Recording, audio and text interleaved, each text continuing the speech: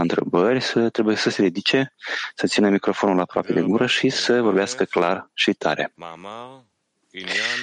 Volumul 1, Rabaș, articol despre meritul strămoșilor. Există o dispută cu privire la meritul strămoșilor. Shmuel a spus, meritele strămoșilor s-au încheiat. Rabbi Yohanan a spus, meritele strămoșilor aduc iertare. În Midrash, Rab Aha a spus, meritele strămoșilor există pentru totdeauna și sunt amintite veșnic. Și acolo, în Tosfot, se spune, Rabbeinu Tam spune că meritul strămoșilor s-a încheiat, dar legământul strămoșesc nu s-a încheiat. Lui Rabbi Yohanan îi se pare că nu există nicio dispută între Shmuel și Rabbi Yohanan. Shmuel a spus că s-a încheiat pentru cei răi, dar nu pentru cei drepți. Iar Rabbi Yohanan se referă la cei drepți. Conform celor de mai sus, putem interpreta ceea ce se cere despre alegere. Dacă există meritul strămoșilor, atunci nu există nicio alegere aici, deoarece meritul strămoșilor face ca omul să fie drept.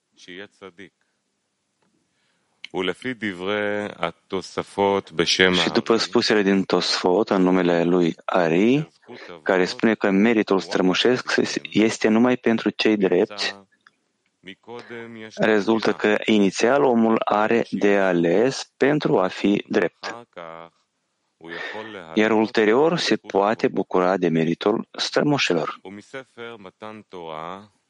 Din eseul Matan Torah reiese că datorită meritului strămoșilor avem puterea să facem alegerea. Iar dacă nu ar fi meritul strămoșilor, nu am fi în stare să facem alegerea. În realitate, vedem că deși avem merit strămoșesc, tot nu vedem că toată lumea ar putea să facă alegerea. Mai degrabă, tuturor le este dificil,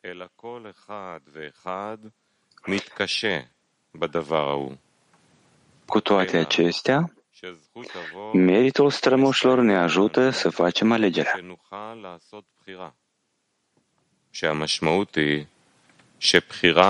Aceasta înseamnă că alegerea se aplică acolo unde sunt două lucruri egale și trebuie să decidem. Dar când o parte este mai dificilă decât cealaltă, nu se poate spune că trebuie să ne hotărâm din moment ce înclinăm în mod natural către partea mai puternică.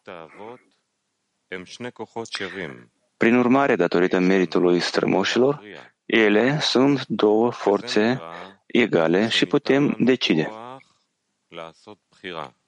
Acest lucru înseamnă că ni s-a dat puterea să facem alegerea. Pentru a înțelege aceste lucruri, ar trebui să ne uităm la ceea ce este scris în eseul Dăruirea Torei.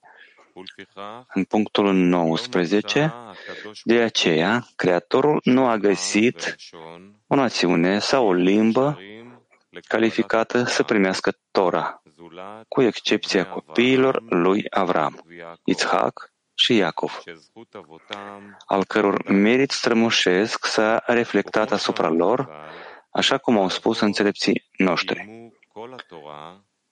Patriarhii au respectat întreaga Toră chiar înainte de a fi dată. Aceasta înseamnă că, datorită înălțării sufletelor lor, ei au avut capacitatea să atingă toate căile Creatorului în ceea ce privește spiritualitatea Torei, care decurge din dvicut, adeziunea lor cu el, fără a avea nevoie mai întâi de scara părții practice a Torei, neavând nicio posibilitate de a observa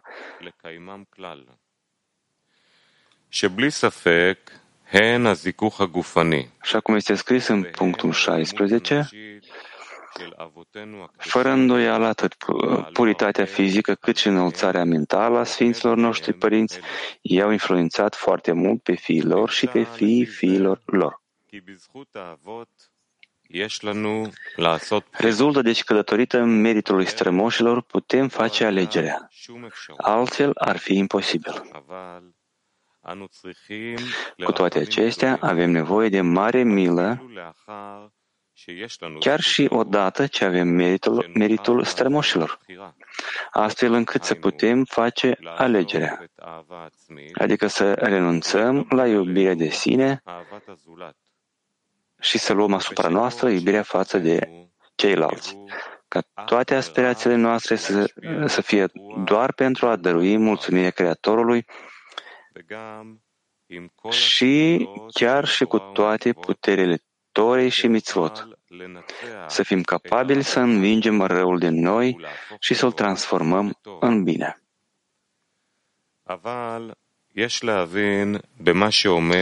Totuși, ar trebui să înțelegem de ce spune că meritul strămoșilor s-a încheiat.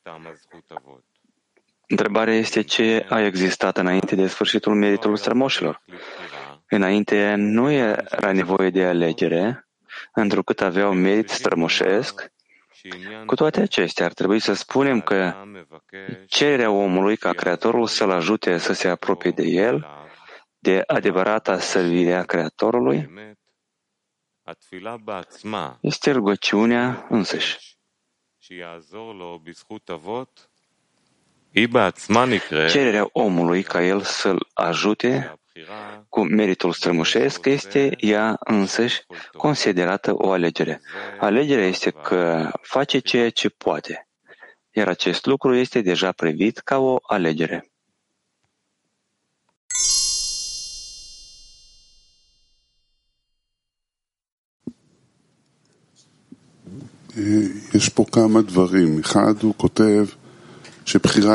Sunt aici careva lucruri. Prima scrie că alegerea este în acel loc unde este credință, adică eu trebuie să hotărăsc dintr-o parte, din altă parte.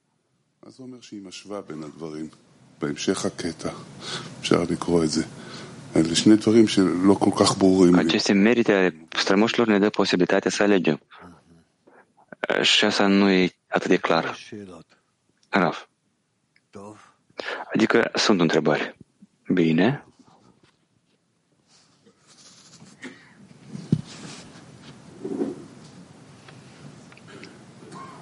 ומה העניין של טעם הזכות אבות? זאת אומרת, זה פעם הייתה ועכשיו אין?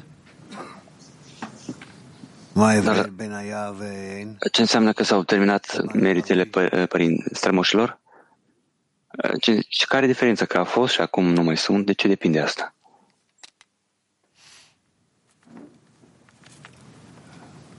לא כל כך מובן, כן? Nu e atât de clar, da?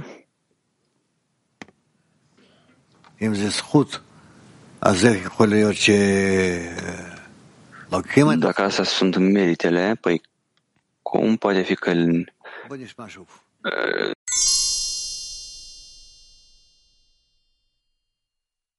Da? Mulțumesc frumos, Rav. Mi se pare că acest drept noi trebuie să-l atingem în fiecare zi din nou, să ajungem la un clin nou, la un hisaron nou, ca să dăm Creatorului și de fiecare dată să cerem forța dăruirii, forța iubirii, ca noi să fim uniți. Și uite, acestea sunt meritele noastre, astea sunt drepturile noastre. Cum este scris că Avram, Isaac și Iacov au primit, adică de fiecare dată trebuie să fie un hisaron nou, o nouă stânjire ca Creatorul să ne umple nouă. Să ne umple. Adică capacitatea de a veni la Creator, de a cere forțe de la El și înțelegerea cum de făcut lucrurile astea, într-adevăr, se referă la noi, dar noi trebuie numai să cerem. Avem nevoie de a cere. E destul de logic, da.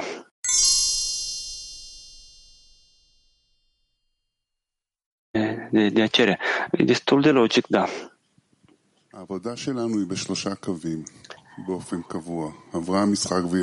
Lucrul nostru este în 3 linii.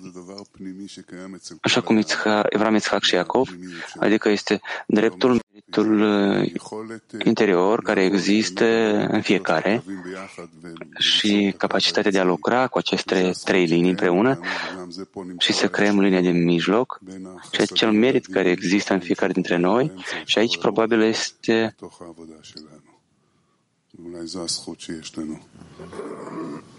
Nu, ובכל זאת מה הוא אומר לך? Am înțeles la urmă. Rav. Și care este hotărârea Dudi? Da. Ce fel de hotărâre, rezolvare? Student, până ce din urmă este o adresare spre el, către el. Eu nu țin. Rav, el scrie la final asta? Student.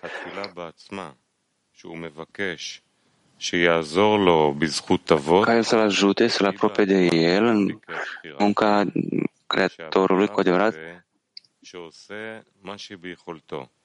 Alegerea stă între aceea că el face ce sunt în posibilitățile lui și asta deja se numește alegerea.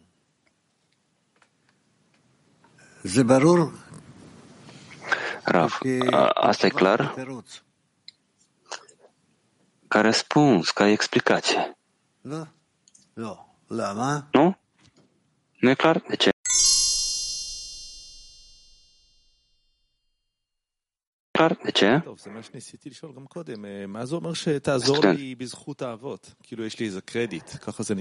Ce înseamnă ajută-mă datorită strămoșilor? Rav. Dar aceste merite a strămoșilor este ca un credit. Probabil te-ai născut cu așa forțe și sunt responsabil pentru tine. Student, încă nu înțeleg ce înseamnă de credit dacă sunt meritele strămoșilor. Ce fel de credit este? Rav, că tu te afli înaintea unei posibilități de a rezolva acest drept. Este merit? Student, eu cred că ceea ce se cuvine omului datorită acțiunilor lui, bune. Rav, dar aici nu sunt acțiunile lui. Student, de aceea nu este clar de ce mi se cuvine mie lucrul ăsta. Rav, ți se cuvine să faci o alegere, reșind din aceea că tu ai meritul strămoșilor. Student, el descrie ca un cântar, dintr-o parte el primește, din altă parte el spune că sunt câteva lucruri pe cupa meritelor, dreptul strămoșilor, adăugător mai trebuie calități bune ale Torei și poruncilor. Ce face omul până la urmă? Rav, omul face totul ce ține de el. Student, păi ce fel de credit este ăsta pe care îl primește? Rav, că sunt forțe care îl ajută? Nu. Da. Student, nu e clar lucrurile la ce face omul datorită care cui ajută aceste forțe, cuiva nu îi ajută? Rav, din partea omului datorită alegerii lui, din partea forțelor care l-au ajutat, care au fost preconizate pentru asta? Rav, student, aceste forțe ajută pe fiecare egal? Aceste forțe ajută pe toți egal, fiecare primește același credit? Rav, da, dar de la bun început, oamenii nu sunt egali. De la bun începutul articolului sunt cei care le sunt meritele strămoșilor, sunt cei care nu au. Dar de unde apare această întrebare? Dacă aceste merite ale a strămoșilor. Probabil că cineva le are, cineva nu. De ce? De ce eu nu știu? Asta ca în toate, în orice problemă. Nouă ne-au fost date careva condiții și noi trebuie din aceste condiții să lucrăm. Astfel, de ce condițiile nu sunt egale? Rav, cel care a făcut această problemă a hotărât anume așa? Noi nu putem să ne amestecăm. Asta a fost făcut până la noi. Student. Numai dreptului a fost date meritele strămoșilor. Ce înseamnă asta? Rav, celor cărora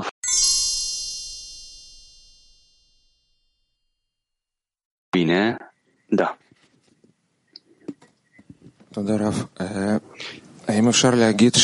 Mulțumesc, Rav. Putem spune că pentru mine meritul strămoșilor este să mă concentrez în grupul de 10 și atunci eu am forțe să cer să fim corect îndreptați pe Creator? Rav, de unde ai tu aceste forțe? Student, le primezi de la grup? Rav, dacă tu te unești cu grupul corect, atunci, în rezultatul acestea, tu ai întrebări, da? Cu care tu te adresezi Creatorului și te direcționează corect? Bine, poate, probabil. Cine mai era acolo? Da.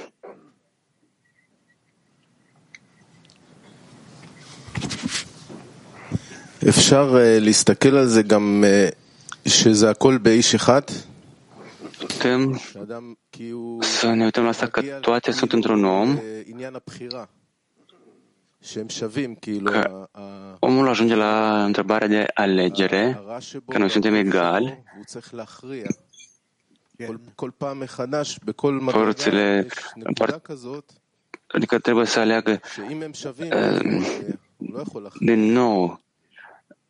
Dacă ele sunt egale, cum poate să aleagă? Rav, să se ridice la un grad mai înalt și de acolo să facă alegerea, probabil. Student, păi aici, în articol de asemenea, la fiecare dreaptă, omul trebuie să se ridice.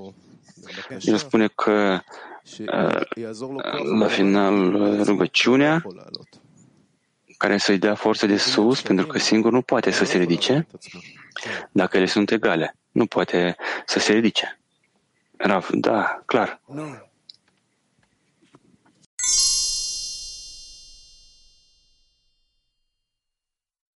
Cred eu. Rav, e corect. Da, Oren. În ultimul aliniat este scris că omul cere ca el să-l ajute să-l apropie pe el de munca Creatorului cu adevărat. Ce fel de muncă a munca Creatorului este aceasta cu adevărat? Rav, că cu adevărat, fără nicio adresare, raportare la sine, el vrea să ajungă să vină la forțele dăruirii. Student. Și el continuă.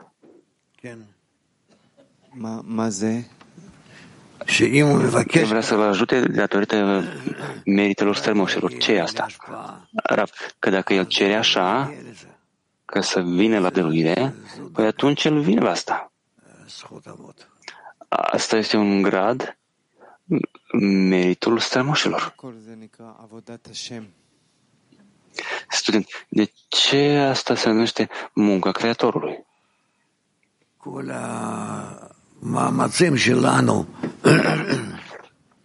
Toate eforturile noastre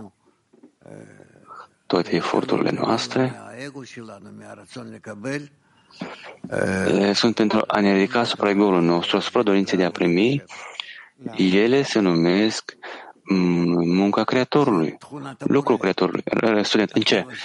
Pentru că astea sunt calitățile Creatorului, asta este natura lui. Dăruirea, iubirea. conexiunea? Student. Altă întrebare. Acest articol este articolul 11 din anul 1984, adică articolul a 11-lea articol pe care a scris Rabash. Rafda. Student. Și se numește despre meritele strămoșilor. La finalul articolului spune că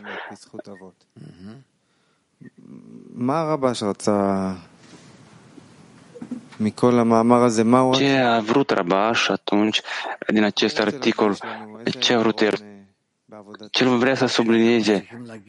Care este principiul în lucru, munca Creatorului? Raf, că noi trebuie să ajungem și să ne ridicăm la gradul strămoșilor, că noi trebuie să fim uniți în cât e posibil și să tindem spre scop în cât e posibil.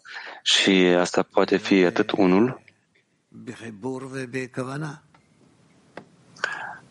să fie în conexiune și în intenție. Student, el ne-a explicat în articole precedente că este scopul grupului, noi ne-am adunat și așa mai departe. Dar aici, ce ne mai adaugă el aici? În acest articol, în articolul numărul 11. Raf, că noi trebuie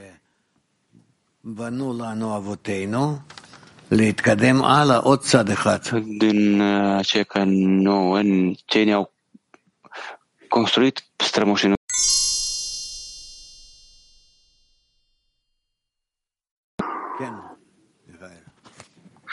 tu ne adâncești mai mult. Student. Putem spune și așa și invers, dar putem noi oare clarifica în grupul de ce nu contează ce noi gândim, ce discutăm și mi se pare că nu este corect, dar să ne convingem că noi luăm de aici posibilitatea de a lucra și atunci noi ne aflăm într-o direcție cu articolul Rabash.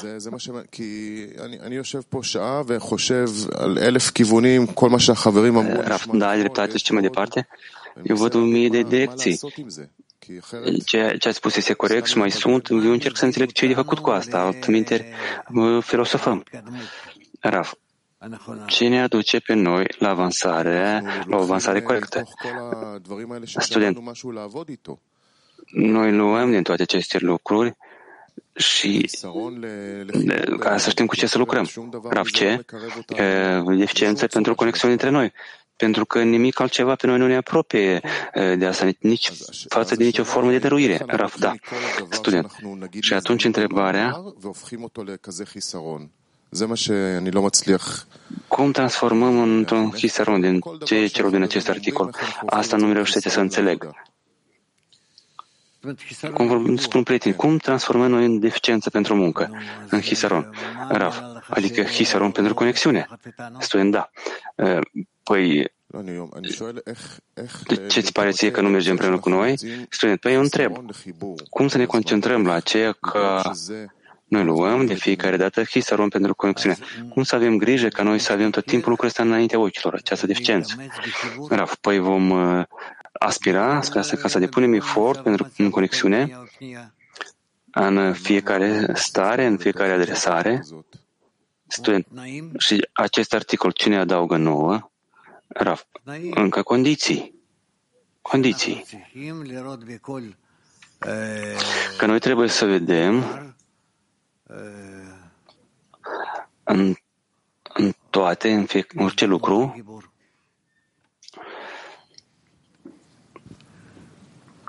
oportunitatea de a ne uni.